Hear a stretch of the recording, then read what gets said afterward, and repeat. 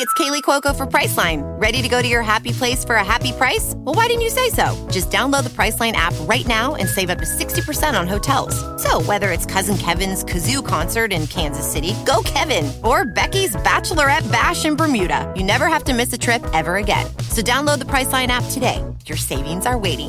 Go to your happy place for a happy price. Go to your happy price, Priceline.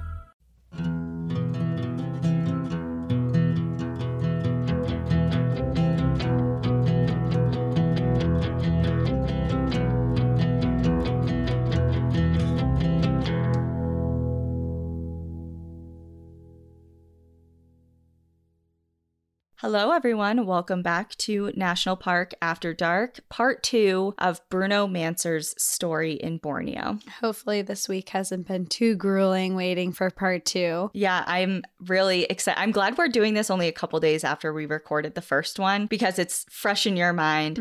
It's fresh in mine. And I know you want answers. I do. So I have them for you.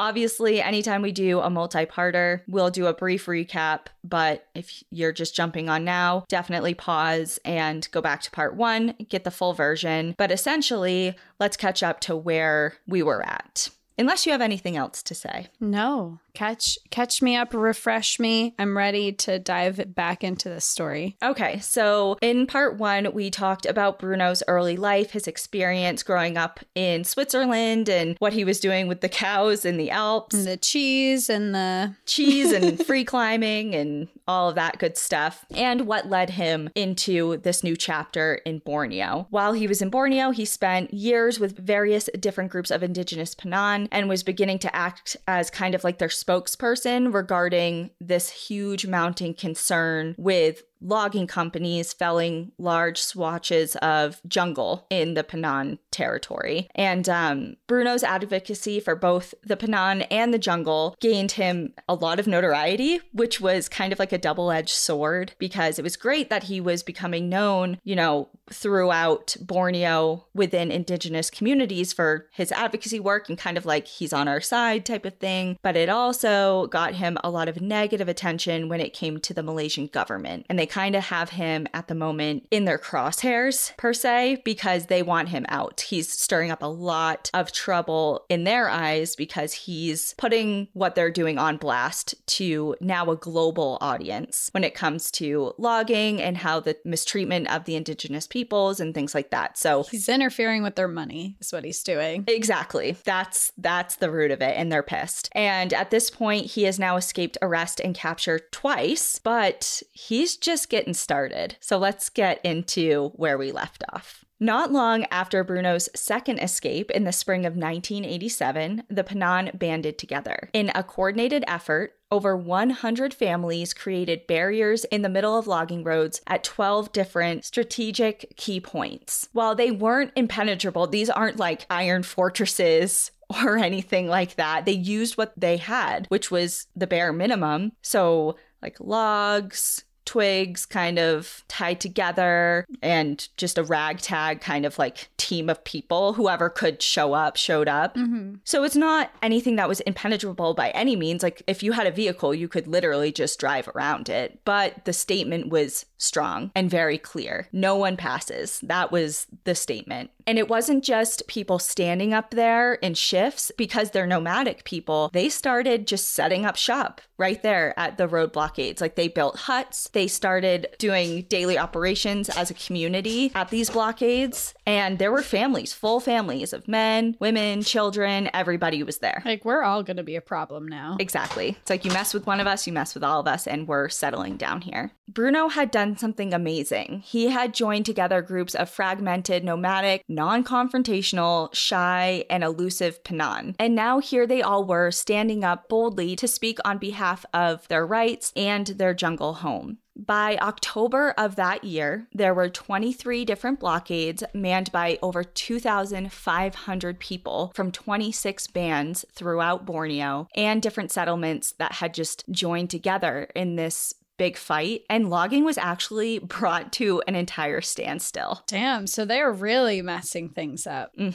And while the logging industry and the government were powerful, so was the media, if not more powerful, just in a different way. Because now they're exploiting what they're doing.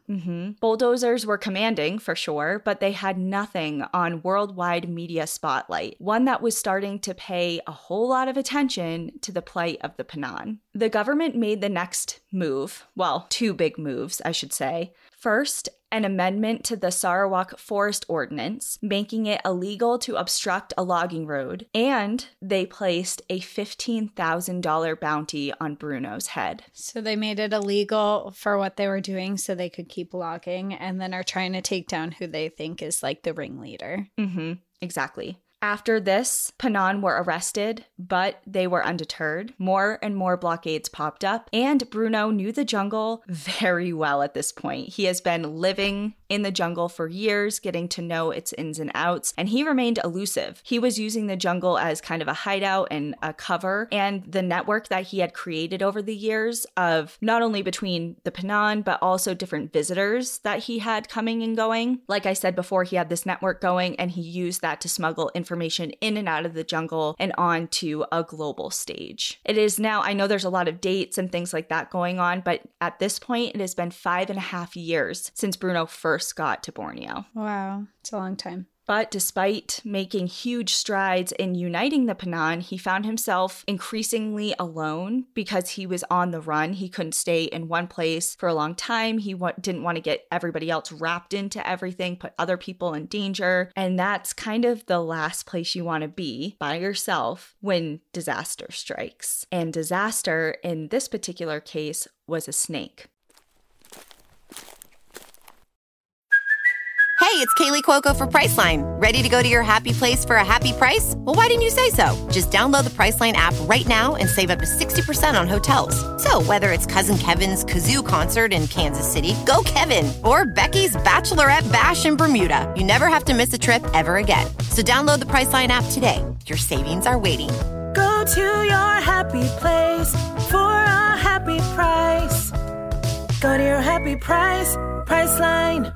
Waiting on a tax return? Hopefully it ends up in your hands. Fraudulent tax returns due to identity theft increased by 30% in 2023. If you're in a bind this tax season, LifeLock can help. Our U.S.-based restoration specialists are experts dedicated to helping solve your identity theft issues. And all LifeLock plans are backed by the $1 Million Protection Package. So we'll reimburse you up to the limits of your plan if you lose money due to identity theft. Help protect your information this tax season with LifeLock. Save up to 25% your first year at LifeLock.com/aware.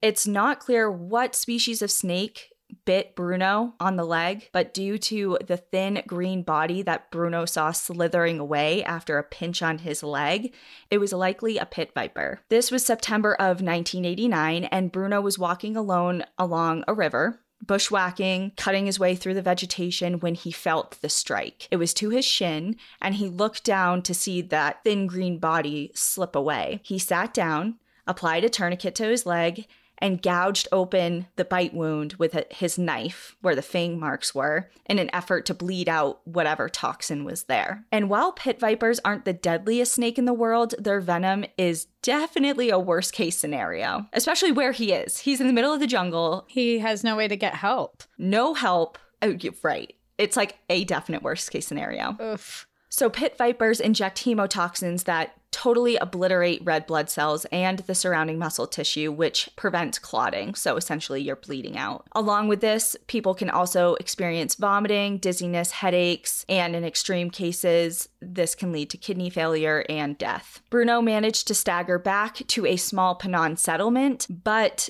like I said, they don't travel in large groups. Generally, the nomadic Penan, and at this point in this settlement, there's only a single young couple that's living here. But they tried their best to be there for him and take care of him, but he was overtaken with delirium. His temperature spiked, his head he felt like was splitting open with pain, and his leg ballooned in size. The tissue directly surrounding the bite wound became necrotic, so dead, black, falling off, essentially. His heartbeat slowed way down, his blood pressure tanked, and it was astounding that he actually made it through the night without any medical intervention at all, let alone 3 weeks. He lived like this for 3 weeks? Well, it gets a little worse. because doesn't it always? 3 weeks later, his leg is now a gaping, open, rotting wound. Ugh. And I'm going to read you a direct excerpt from his journal regarding this because, well, you'll see. Okay, I'm ready. Okay, these are his words. Put down any food that you're eating if you're eating right now. I can tell. Just a light suggestion. A piece of flesh suddenly balloons out of the wound, as large as a squirrel head. I can see the skin that surrounds the muscle and thickens in the middle to form tendons as shiny as silk. I am scared. The muscle, 3 fingers thick, protrudes further each day and suddenly exits the wound, as long as a banana together with pus. The muscle between the calf and shin has detached itself below the knee and is now hanging like a long horn out of my leg. The next day, the muscle feels cold. I pinch it with my fingernails, and it feels completely numb. Fed up with prolonged pain, I decide to remove it. I carefully cut into my own flesh. I feel no pain, and there is no blood. I sever the protruding mass of muscle piece by piece, and to my amazement, the pieces of meat do not rot. Even 5 days later, they look the exact same. Flies do not dwell on them, and it does not smell foul. This shows the unimaginable power contained into just drops of the yellowish clear venom. So he cut off his own muscle inside of his leg. Because it was hanging out. Yeah, and he couldn't feel it. No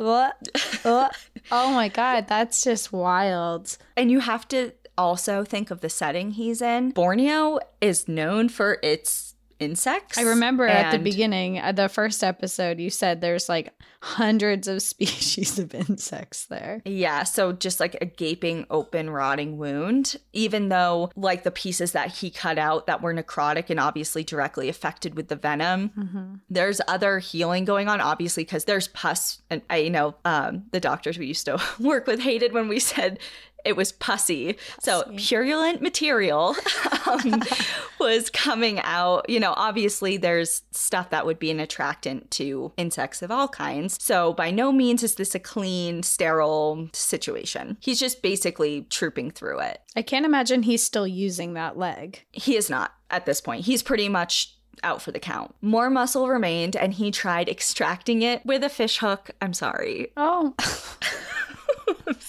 I was not prepared for this. Okay, hold on. I have to finish the sentence. But the fish hook kept getting caught on his exposed bone. Yes. I'm happy you finished that sentence. Yeah, it was rough. The hallucinations continued and his condition deteriorated. At one point, he even prayed to die, but he took the continuous, steady flow of the purulent material as a good sign. After a month of this, 4 whole weeks, antibiotics finally reached him. But after 7 weeks, he still couldn't walk or put any weight on that leg. He managed to get letters out to his friends and family back in Switzerland who were becoming increasingly more concerned for him. Valid. His health, his status as a wanted man. Like, he had a lot going wrong for him in their eyes, and they're very concerned. And in letters, Bruno had alluded to considering wanting to turn himself in, to which his loved ones in Switzerland were really taken aback by, because he had fought for years to fly under the radar and not do that. So they actually pooled all of their resources together and formulated a very interesting plan. Are they going to evacuate him? They're going in. They're going undercover. In March of 1990, his friend George volunteered to be the one to risk it all, basically, because they were going to sneak Bruno out of the country. That's the kind of friendship I want. That's what I expect from my friends. If I'm stuck in I want you coming in on a helicopter in the middle of the night, like Kim Possible, like climbing down a rope and... Kim Possible, remember Kim Possible? Yes, I wanted to be her so bad as a kid. Call me, beat me, if you want to reach me, you know?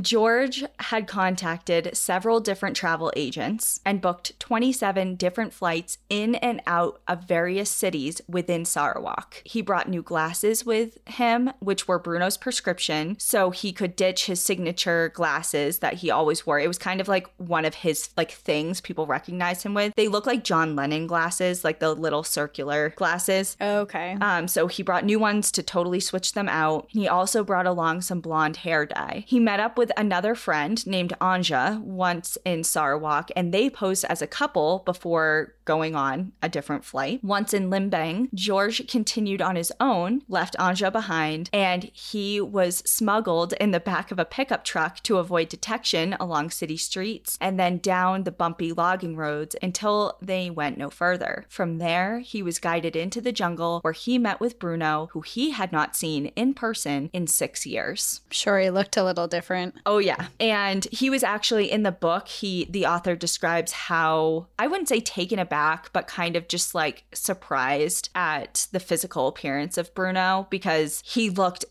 exactly like a Panan. Like even down to like his tanned skin, his feet had changed, like physiologically, because they had started to splay out because he was always walking barefoot. They were thickened. He cut his hair. He was wearing traditional Penang clothing, like everything. He just looked completely, his glasses were the same. But that was And he's obviously the same person, but on outward appearance, he just had morphed. And in the book as well, I just want to say I consolidated that extraction plan significantly. There's like almost an entire chapter detailing every little thing that he had to do and how he wanted to like throw off basically his scent, and so he couldn't be tracked, and like all the different ins and outs that not only him but other loved ones did to get this in action. Oh, I'm sure it had to be so detailed to make this plan, but not just to make it, but to be able to get away with it when you were done. Because you're getting him out of the country, you're going through actual security with people who are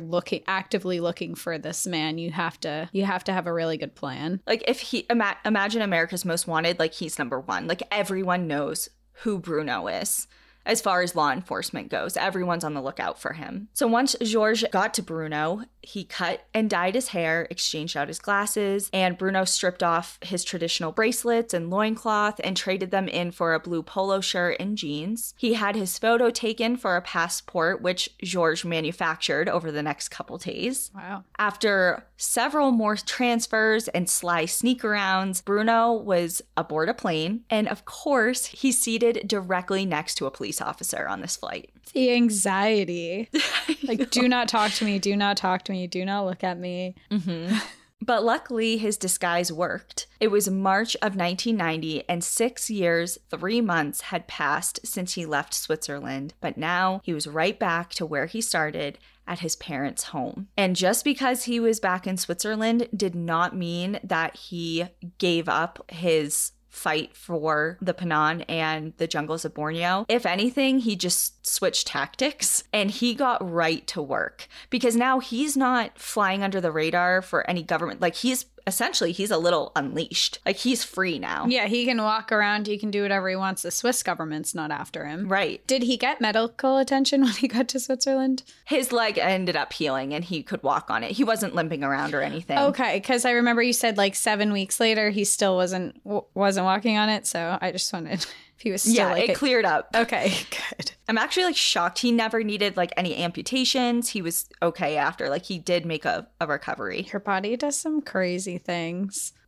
Bruno got right to work, continuing the fight for the Panan, but life back in Europe kind of was weird for him at first and took some getting used to. Sure. The author of the book, The Last Wild Men of Borneo, puts just how stark this transition was. And I'm again going to quote directly out of the book because it paints such a brilliant picture. He says, Bruno had suffered extremes of cold and hunger and wetness and penetrating loneliness that would drive most people to despair. He had lived off of brains of deer and week-old blackened carcasses of wild boar and rats. He had walked up to wild elephants and rolled on the ground with wild orangutans. He had lived for years as a hunted man, had been arrested twice, had escaped both times, had stood up to and outwitted an entire government and its security services, and even across international borders. He had climbed limestone peaks with no ropes, thrown himself into rivers and rapids with no idea of where the river flowed to or what was beyond the next bend. He could track wild game and build a shelter anywhere, anytime. He had helped birth babies in falling rain, children whose first moments in the world weren't filled with antiseptic hospital beds, but cold, rotting leaves crawling with ants. He had caught 20-foot pythons and venomous snakes with his bare hands and had been bitten by them and lived. He had nursed himself back to life through searing pain without antibiotics or modern medicine. He even performed surgery on himself. Can you imagine what that does to a man returned to a culture of seatbelts, antiseptic wipes, and televised nature shows, where a single cockroach or a dropped fork was cause for alarm? He felt powerful and invincible. That's such a good reference of the fork. I just picture at a restaurant, or you're just eating dinner and someone you're with drops the fork on the ground and they're like, oh, gotta get another one. You're just sitting there like, yep. I ate deer brains with my hands last week.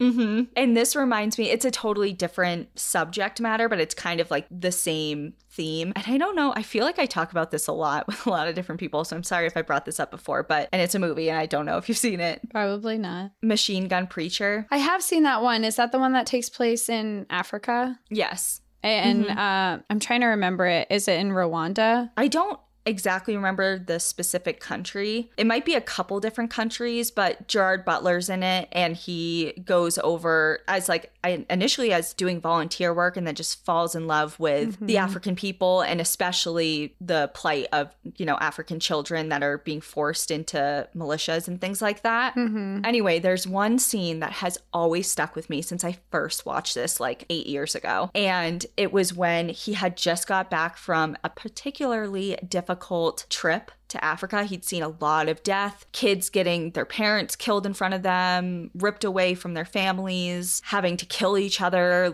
It was horrific. And he's sitting at the dinner table with his wife and daughter, and he's kind of having flashbacks to that. And then his daughter is pitching a fit because she can't get a limo to go to prom. I remember that. And he was like, do you have any idea of what's going on in the world?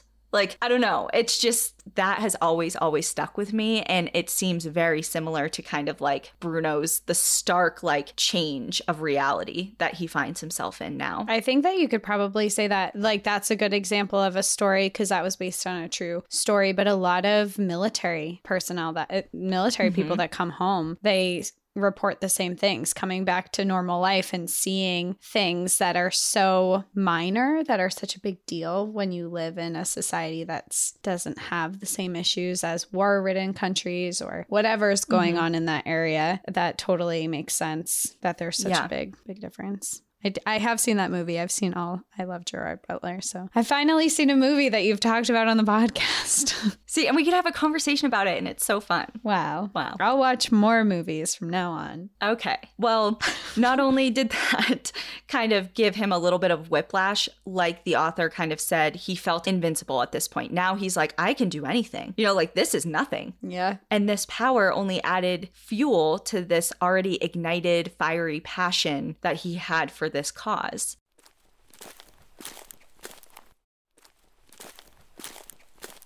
Just over 2 weeks after his initial arrival back in Europe, he was publicly advocating for nothing less than a full stop to logging on Penan lands and the creation of a permanent forest reserve by the end of that year, and we are now in 1990. So this is what he had been advocating for from the beginning. That was what he was banding the Penan together for. They just wanted a protected forest reserve area that was untouchable for logging and different exploits in agriculture and things like that. His passion and advocacy reminded people of Gandhi almost, but with an edge. His friend Roger set up a makeshift campaign office in his office that he used full-time for his job at a publishing company. And after hours, thousands and thousands of phone calls and faxes poured in from all corners of the world, eager to talk to Bruno. So this is now Bruno's temporary office as well. He's just kind of utilizing Roger's space.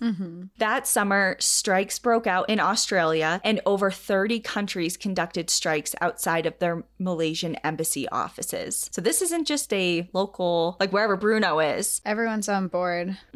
And he even went on tour. The Voices for Borneo Rainforests World Tour lasted for 6 weeks. Bruno escorted several Penan to 25 cities in 13 different countries to speak to people in power, including governors, speakers of the House, environmental ministers, first ladies, even 20,000 people at a Grateful Dead concert. He was just anyone who would listen. He was like, this is important and I want you to hear what's going on in Borneo, and here are the people that are being affected. Wow, and Borneo thought he was like a thorn in their side before. Imagine what they're feeling now. They have the whole world on board. Mm-hmm. He was even in communications with Warner Bros. And Steven Spielberg, who were both interested in translating his story onto the big screen. In June of 1991, he snuck past security at the G7 summit in London, chained himself to a 30-foot high lamppost, and hung a banner, bringing further attention to the deforestation in Borneo. In Brazil, he climbed atop the 120-foot Christ the Redeemer statue and paraglided off of it straight into a giant soccer stadium, trailing a banner proclaiming, "From Borneo to Brazil, save the rainforest, respect the right of indigenous people." That's so badass. That's cool. Parachuted off of the Christ statue. What a sight. Is there a video of that happening? There's a picture. There is a picture of it. We need to see that. He was named Outside Magazine's Outsider of the Year in 1991. All the while, he was in consistent communication with his contacts in Sarawak, sending money to fund the efforts kind of like on the ground, so to say. Mm-hmm. Blockades remained consistent as well, with hundreds of different Panan showing up at roadblocks, all while Bruno was working abroad. So this is like a multi-pronged effort still going on here. But Bruno was far from alone in his crusade in Europe. It took an enormous amount of support from friends and family and volunteers to keep the momentum going, risking arrest, working on the side for Bruno and his cause after their full-time job hours, raising funds and contributing their own funds to the cause. All communications also went through them because Bruno didn't have a phone. And at times, he'd even ghost his own appearances at rallies and speaking engagements. One time, he simply just didn't show up because he had stumbled across a cave and wanted to explore it. It's like, sorry, didn't make it. There was a cave. That was cool. It's like, I was really busy. Mm-hmm. And that rubs some people the wrong way. You know, it's like they're doing a lot for him. And he's kind of doing whatever he wants. Mm-hmm. He had been away from Borneo for years now. And despite being a wanted man there with a price on his head, $15,000, it probably spiked up over the years after all these shenanigans. Mm-hmm. He had been sneaking in and out of the jungle again. In Borneo? Mm-hmm. It was 1996. He was sneaking in and out of the jungle now for 5 years. Holy... This guy is brave. Brave is a good word. Does he have different, I imagine he must change his looks when he comes in. He's got that fake passport already. I'm not exactly sure I'm sure there was some sort of disguise or manipulation of documents when he was going in and out of the jungle. Mm-hmm. But yeah. He was doing it. He's ballsy. I feel like at this point he's getting like maybe even a little reckless. He's just walking right under the noses of everyone that is looking for him. And not only was during his time sneaking in and out, he was starting to ramp up his efforts other than just peaceful protest. There were times that he would smuggle in 10-inch long steel nails that he would divide amongst Panan, and they would drive into the oldest and largest trees that they could find. And this is a classic anti-logging tactic because the nails, as soon as you hit them with a chainsaw, would break the chainsaws. But sometimes it would injure the people wielding the chainsaws. It was like it came with risks, but he was doing that all over the place. While he was doing what he could in Borneo, his options were pretty limited due to the government wanted him dead thing. Oh yeah, that thing. That little like snafu. So he continued on. When he was outside of the island of Borneo, he did other things, including staging a 60-day hunger strike in front of the Swiss parliament. He created an NGO called the Bruno Manzer Fund. He traveled to the Congo to investigate Belgian logging operations within the Congo, and then went to Mexico to do the same. But he ended up having to leave Mexico when his friend got shot by some criminals wielding machine guns. It was becoming really dangerous. So he's moved his efforts. I mean, that's terrifying, but he's now moved his efforts from just Borneo, but he's traveling to other places that are facing logging issues. Yep. Now it has been almost 10 years since he first began his fight for the jungles of Borneo and the Penan people. At surface level, he had succeeded in becoming one of the most renowned environmental activists in history, but all of his efforts, his publicity stunts, years spent in the jungle on the front lines, and thousands upon thousands of hours of working behind desks, he had not saved a single acre of forest. And he was becoming increasingly depressed about this and even pessimistic towards humanity as a whole, and he had this overwhelming loss of hope. And this was a complete change from his normal, upbeat, overwhelmingly positive, sunshine attitude. But the years were... That's so disheartening to put that much effort into it and to see nothing. And not even an acre? Right. Like all of this and absolutely nothing. Nothing. Wow. And you could say he was successful by other measures. You know, the Penan people banding together. He definitely got this global media attention on this issue that otherwise would have probably been swept under the rug completely.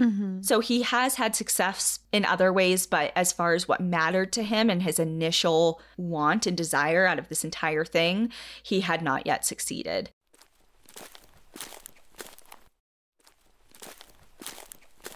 In November of 1999, according to those closest to him, Bruno began acting very differently. For example, he sent a postcard to George saying that he would soon be leaving for Borneo for an uncertain amount of time and inquired if he'd like to get together. Basically said, hey, I'm about to leave for Borneo. Do you want to chill before I go? And this doesn't seem weird, like to us, like, you know. But for Bruno, this was extremely out of character. Out of all the years that he had known Bruno, George said that he would travel internationally all the time and would never speak a word regarding his travel plans to anyone unless it was specifically involving work or a particular event. So he would just disappear and go abroad and sneak in and out of the jungle for months or whatever and not tell anyone. And now all of a sudden he's telling people his plans. It's like something's up. And it wasn't just to George. He seemed to write to everyone close to him with an eerily similar undertone. Basically, he was leaving and he wasn't sure when he would be back. While this raised eyebrows, cause for concern really came when he arrived at the Bruno Manzer Fund office and started tying up loose ends in a way that he had never, ever done before. In March of 2000, Bruno was once again in Borneo. He had met up with an old friend named Edmund and they traveled together for a month. Edmund noticed that Bruno was off, just like other people noticed. He wasn't as sharp as usual, and he made a few different missteps during their travels, including falling asleep on a particularly dangerous section of water during a rafting trip, which was very out of character for him. And another thing that seemed odd was he was posing for photos, staring into the camera and giving thumbs up gestures. He sent these photos to friends and family along with different postcards, which was the final alarm for them because he had never sent photos of himself.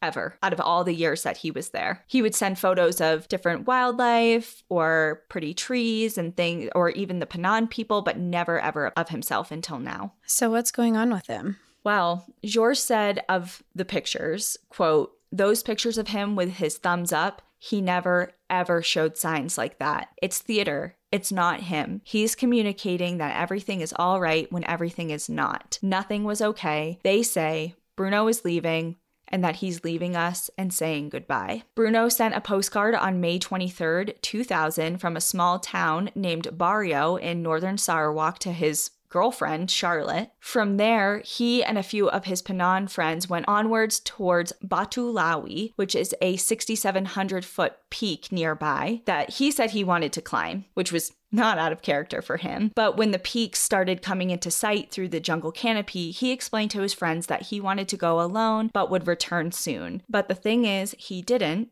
And Bruno Manzer was never seen again. Wait, he just said he was going to leave, he'll be right back, and then never came. He said he wanted to climb the peaks alone. Yeah. And that he would return, and he never came back. Did people search for him? Mm-hmm. So it was normal for Bruno to be gone for long periods of time, like we discussed before, with little to no communication to the outside world once he went into the jungle. But it wasn't until 6 months after Charlotte received that postcard that people realized something was very wrong. Over the next several years, there were 7 different searches that were conducted in search for Bruno. Friends and family spent months of their own time in the jungle, scouring the forest for any sign of him. The Panan tried to track him, and they're the elite of the elite. They know everything about that jungle. Helicopters scanned nearby peaks and openings within the thick vegetation, but nothing was ever found, not a single trace of him. No body, no clothing, no pack,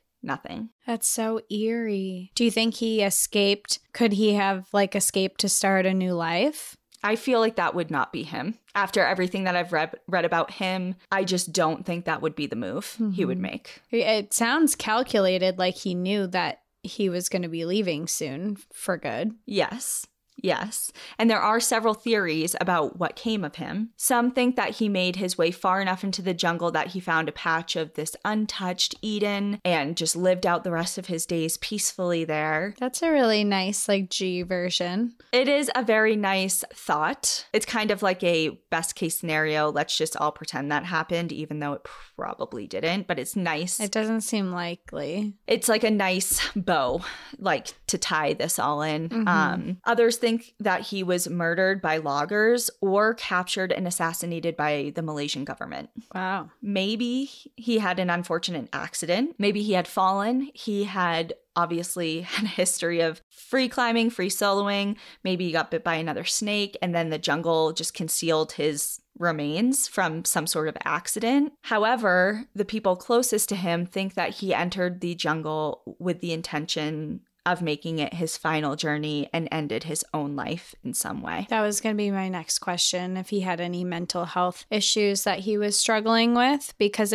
everything that you're saying, it just sounds planned. He's sending photos, he's doing weird things, he's taking his time to say goodbye to people. It just feels like there's something planned there. Did his family say if he seemed to be struggling mentally? Well, they didn't say he was having mental health issues. They just were saying that he was just not himself. He seemed really hopeless, like he had failed in his lifelong mission. Because he hadn't been successful in all the advocacy he had been doing. Like you said, he hadn't saved a single acre.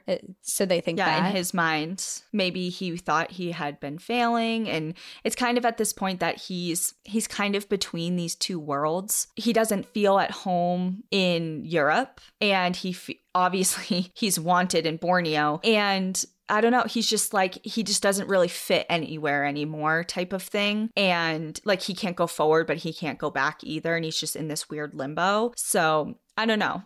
Obviously, we have no idea what happened to him. No one does, for sure. Bruno had made the decision to leave his way of life for a rapidly disappearing one. He fought for and dedicated his days to preserving what was already being exterminated. His friends believe that he had become stuck, unable to return to life in Europe, but had nowhere to go in the disappearing jungle. The forests that he had roamed were being slashed, and the Panan, the people who had welcomed him into their traditional nomadic lives, had over the years become settled, a result from a combination of pushes from the government and the fact that they were simply running out of places to go in the jungle. The people and places Bruno believed so wholeheartedly in were almost gone. Roger, one of Bruno's closest friends, said this: "The end was sad, yes, but only the end. The whole thing wasn't. How can you say that life is sad just because one piece of it ends? If you lose your beliefs, it's a really sad moment. I had the feeling that at the end, Bruno had no more beliefs. The art of life is to grow old, but not to lose your beliefs as you do. Or if you do lose them, to find new ways to be glad to be alive. But Bruno lost all his beliefs and he crashed. He couldn't evolve, and that is the tragedy." Speaking of tragedies, time for some quick statistics. I know this episode has been overall really depressing, I think. Yeah. But it's really important that we put some tangible figures out just to highlight how serious of an issue deforestation in Borneo truly is. According to the scientific consultant firm Borneo Futures, in terms of plant and animal species, the rainforests of Borneo are the richest terrestrial ecosystem in the entire world. But despite this, logging, land clearing, and deforestation persists. In the 1980s and 1990s, the time where Bruno was in Borneo, The forests of Borneo were leveled at a rate unprecedented in human history, burned, logged, and cleared, and commonly replaced with agriculture. During this time, more roundwood was harvested from Borneo than from Africa and the Amazon combined. And this is just, I know it's a big island, but it's an island. It's a smaller space than some of these other areas that are being logged. That's scary. And this is still going on today? Yeah, so we'll get into that a little bit. Between 1973 and 2010, a total acre of 168,493 square kilometers of rainforest in Borneo had been converted to other types of land use. And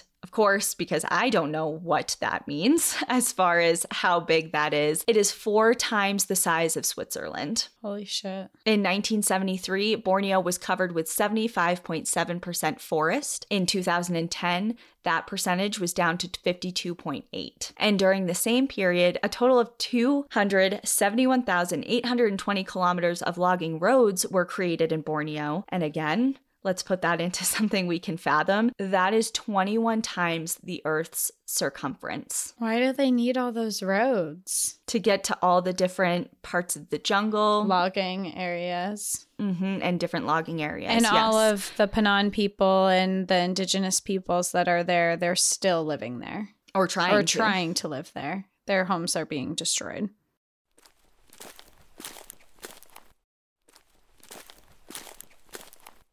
Half of the annual global tropical timber procurement is from Borneo, but what really is in the news recently, because that's a lot of like 80s, 90s, early 2000s, but recently when it comes to forest loss in Borneo, if you're to Google it, like one of the top hits is going to be all about palm oil plantations. And while the deforestation continued through the 2000s, it has slowed down a bit, but there was a big surge in this palm oil plantation expansion. In the last century, the world's 3rd largest island, Borneo, has lost a significant portion of its forests to fire, logging, and the expansion of these plantations, and only half of its forest cover remains today, down from 75% in the mid-1980s. So we've lost 25% more since Bruno was there. Yes. And oil palm plantations are the main driver of deforestation in Borneo today. Indonesia is the world's largest producer of the oil, and it's not an easy fix. It's not like, okay, well, let's not use palm oil then. It's in everything. It's in everything, from bread to chocolate chips to your shampoo. Like, it's in everything. Malaysia is the world's 2nd largest producer of the oil as well, because Indonesia, like I said, as a whole is the world's largest, but Malaysia is the 2nd largest producer. And together, these 2 Asian countries produce 87% of the global supply, and they both share the island, because remember I said there are multiple countries that make up the island of Borneo. And the impact of the deforestation is clearly far-reaching. It affects everything from the land, the waterways, people, and the animals of Borneo. And the loss of the jungle to plantation expansion or logging activities not only means a loss of trees, but of course, those who live in them. Borneo, like we've mentioned many times throughout this episode and the previous one, is one of the most biodiverse areas in the world. And to describe just how many species are living there and are being impacted would be a mammoth task.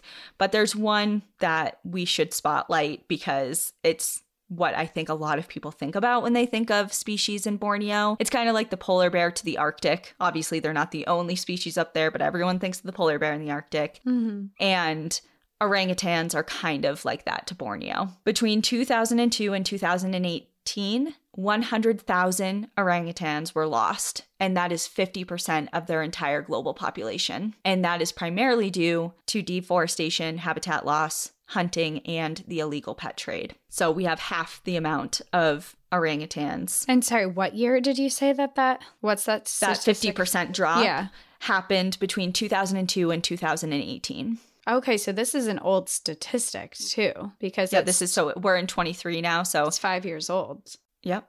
So I'm assuming it's probably even worse than that now. And there's also the Bornean elephants, which is the smallest Asian elephant subspecies. They're also known as Borneo pygmy elephants because of their size. They're small size. Small. And by small, I mean 8 to 10 feet tall, generally. Right, the small ones. Right. The smaller ones. Their population is hanging around 1,500 individuals today. And of course, habitat loss due to unsustainable agriculture and logging remains the top threat to their existence in the wild. As I mentioned in part 1 of this episode, in like the very first couple sentences of the first episode, Sarawak has 30 national parks, and there are several more scattered throughout the island, along with other designated protected areas, but these places aren't the only holdout for hope. Throughout the island, various efforts by local groups, organizations, and even individuals have focused on restoring Borneo's rainforests by replanting and rewilding areas of degraded jungle. New studies from the Center for International Forestry Research also has some good news. They found that the expansion of palm oil plantations in Indonesian and Malaysian Borneo has actually slowed down since 2012. By 2017, the downward trend in plantation expansion, as well as the clearing of forests for the plantations, reached a level that was the lowest since 2003. So it's still a problem, but it's not rampant like it once was. It has a trend of actually slowing. And while this is something to celebrate, ensuring a sustainable future for Borneo's forests remains critical. If demand for palm oil and timber remain, or their prices go up, effective government regulations and industry standards are going to be critical to ensure that we don't regress to what we have done in the past and the rate in which it was done during Bruno's time on the island. And to finish up, I wanted to kind of just discuss something that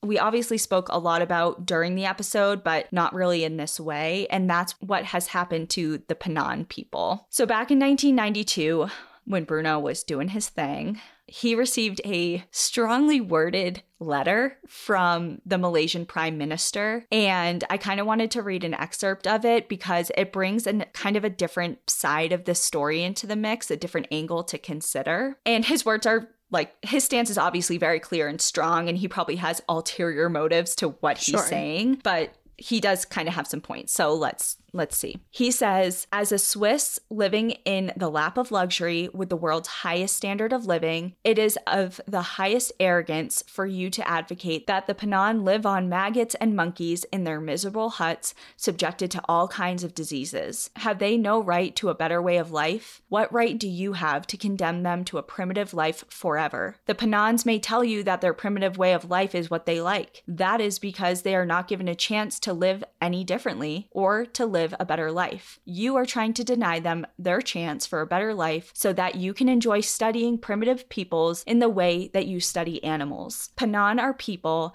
and they should be respected as people. If you had the chance to be educated and live a better life, they too deserve that chance.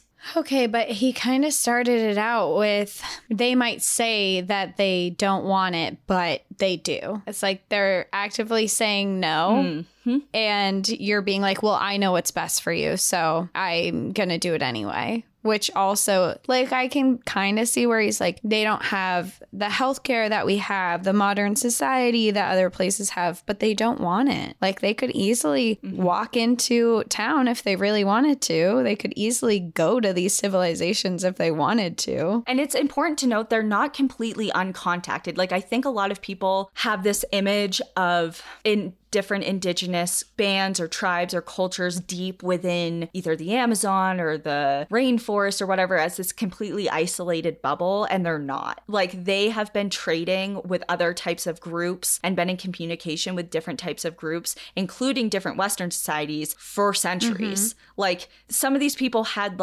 just do it t-shirts. You know what I mean? It's not like they had no idea. Even when they saw Bruno, remember, they weren't like, we've never seen a white man before. Yeah. Right. So that's also important to know. It's not like they've never had no idea anything else was going on, and they were just never given a chance. So there is a lot wrong, obviously, with like there's flaws to what he had just written. And obviously, and it's an extreme stance, but it's also, you can understand kind of like the angle he's trying I to can work. understand, like, I can see what he's trying to do, but it just doesn't make any sense to me because these people, he's like, they're saying they don't want it, but they don't know. They don't know what this better world is, so we're going to give it to them anyway. Like, that doesn't make any sense. Here's the other whole ass problem with that is, at face value, hell yeah, offering people a better chance at life, if in fact that is what they want, is undeniably the right decision, like the right offer to make. Like, I want to give you the best options and you can choose. But as we have learned through our own country's track record with false promises given to Indigenous peoples, promises are not always kept. And that kind of comes around in this case. So he's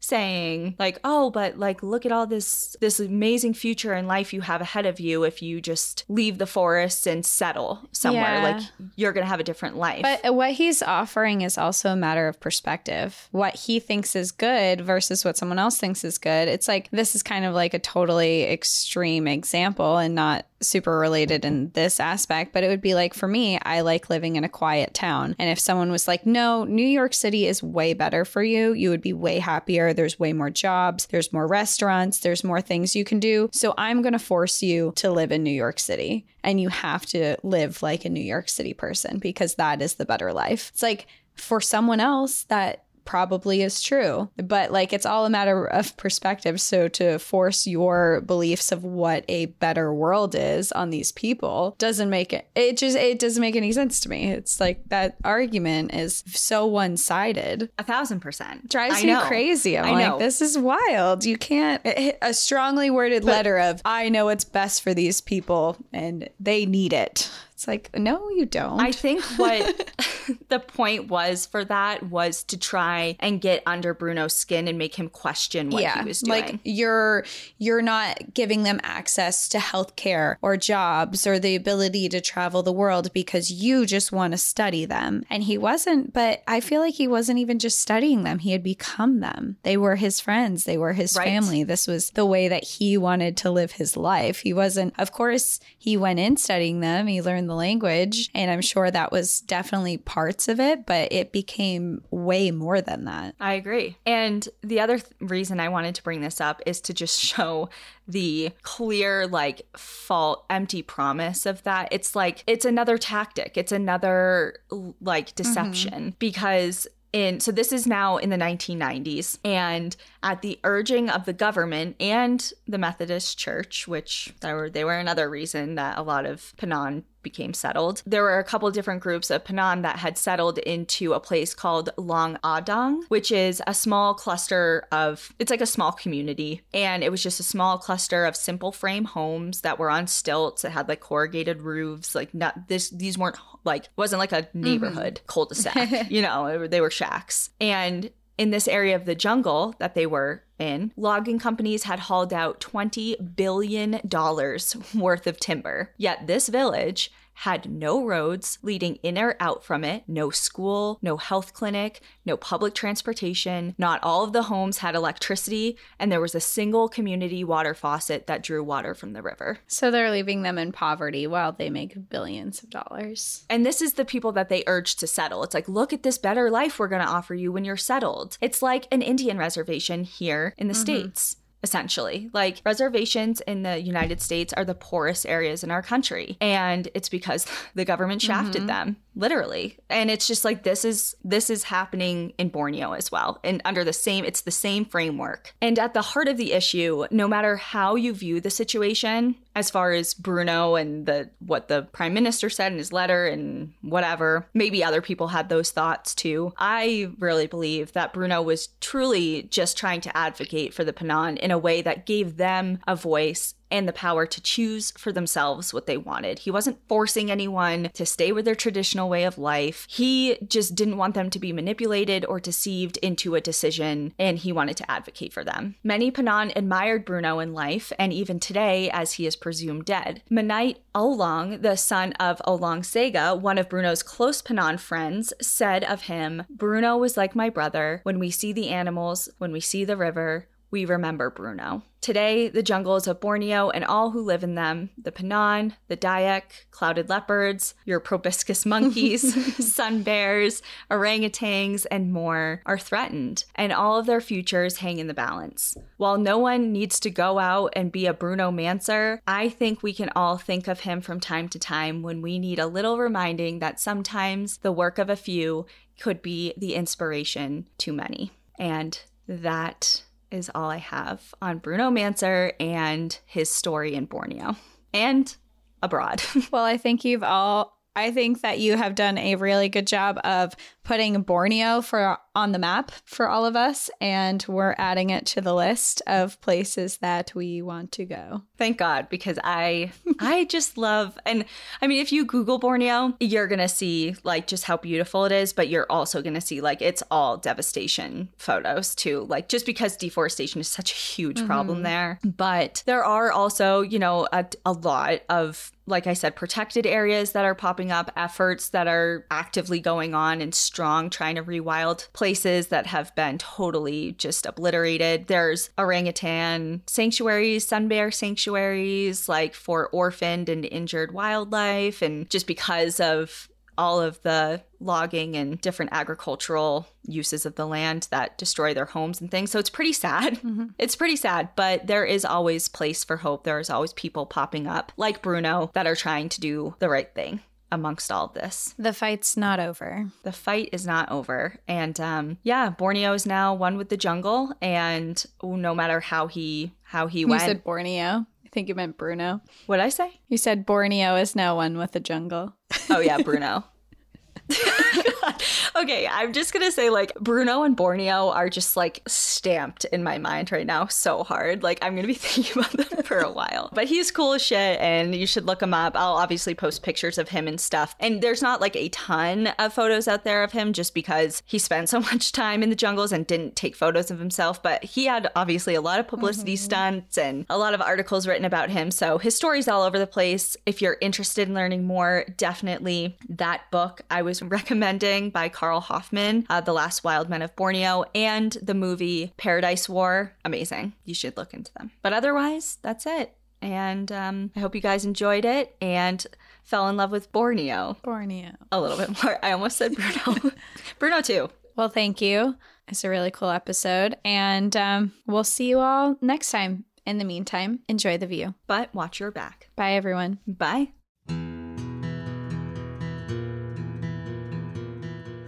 Thank you for joining us again this week. If you have a trail tale you'd like to share, send us an email at npadstories@gmail.com. Follow us on Instagram and Facebook at National Park After Dark and on Twitter at NPAD Podcast. Become an outsider by joining our Patreon, where you'll gain access to monthly bonus stories and exclusive content. And remember, when you support our partners, you're supporting our show. To access our special discount codes along with source information from today's episode, check out the show notes. For information on the show, to shop our merch store, sign up for our newsletter, and more, visit npadpodcast.com. And if you're enjoying the show, please rate, review, and subscribe wherever you listen to podcasts.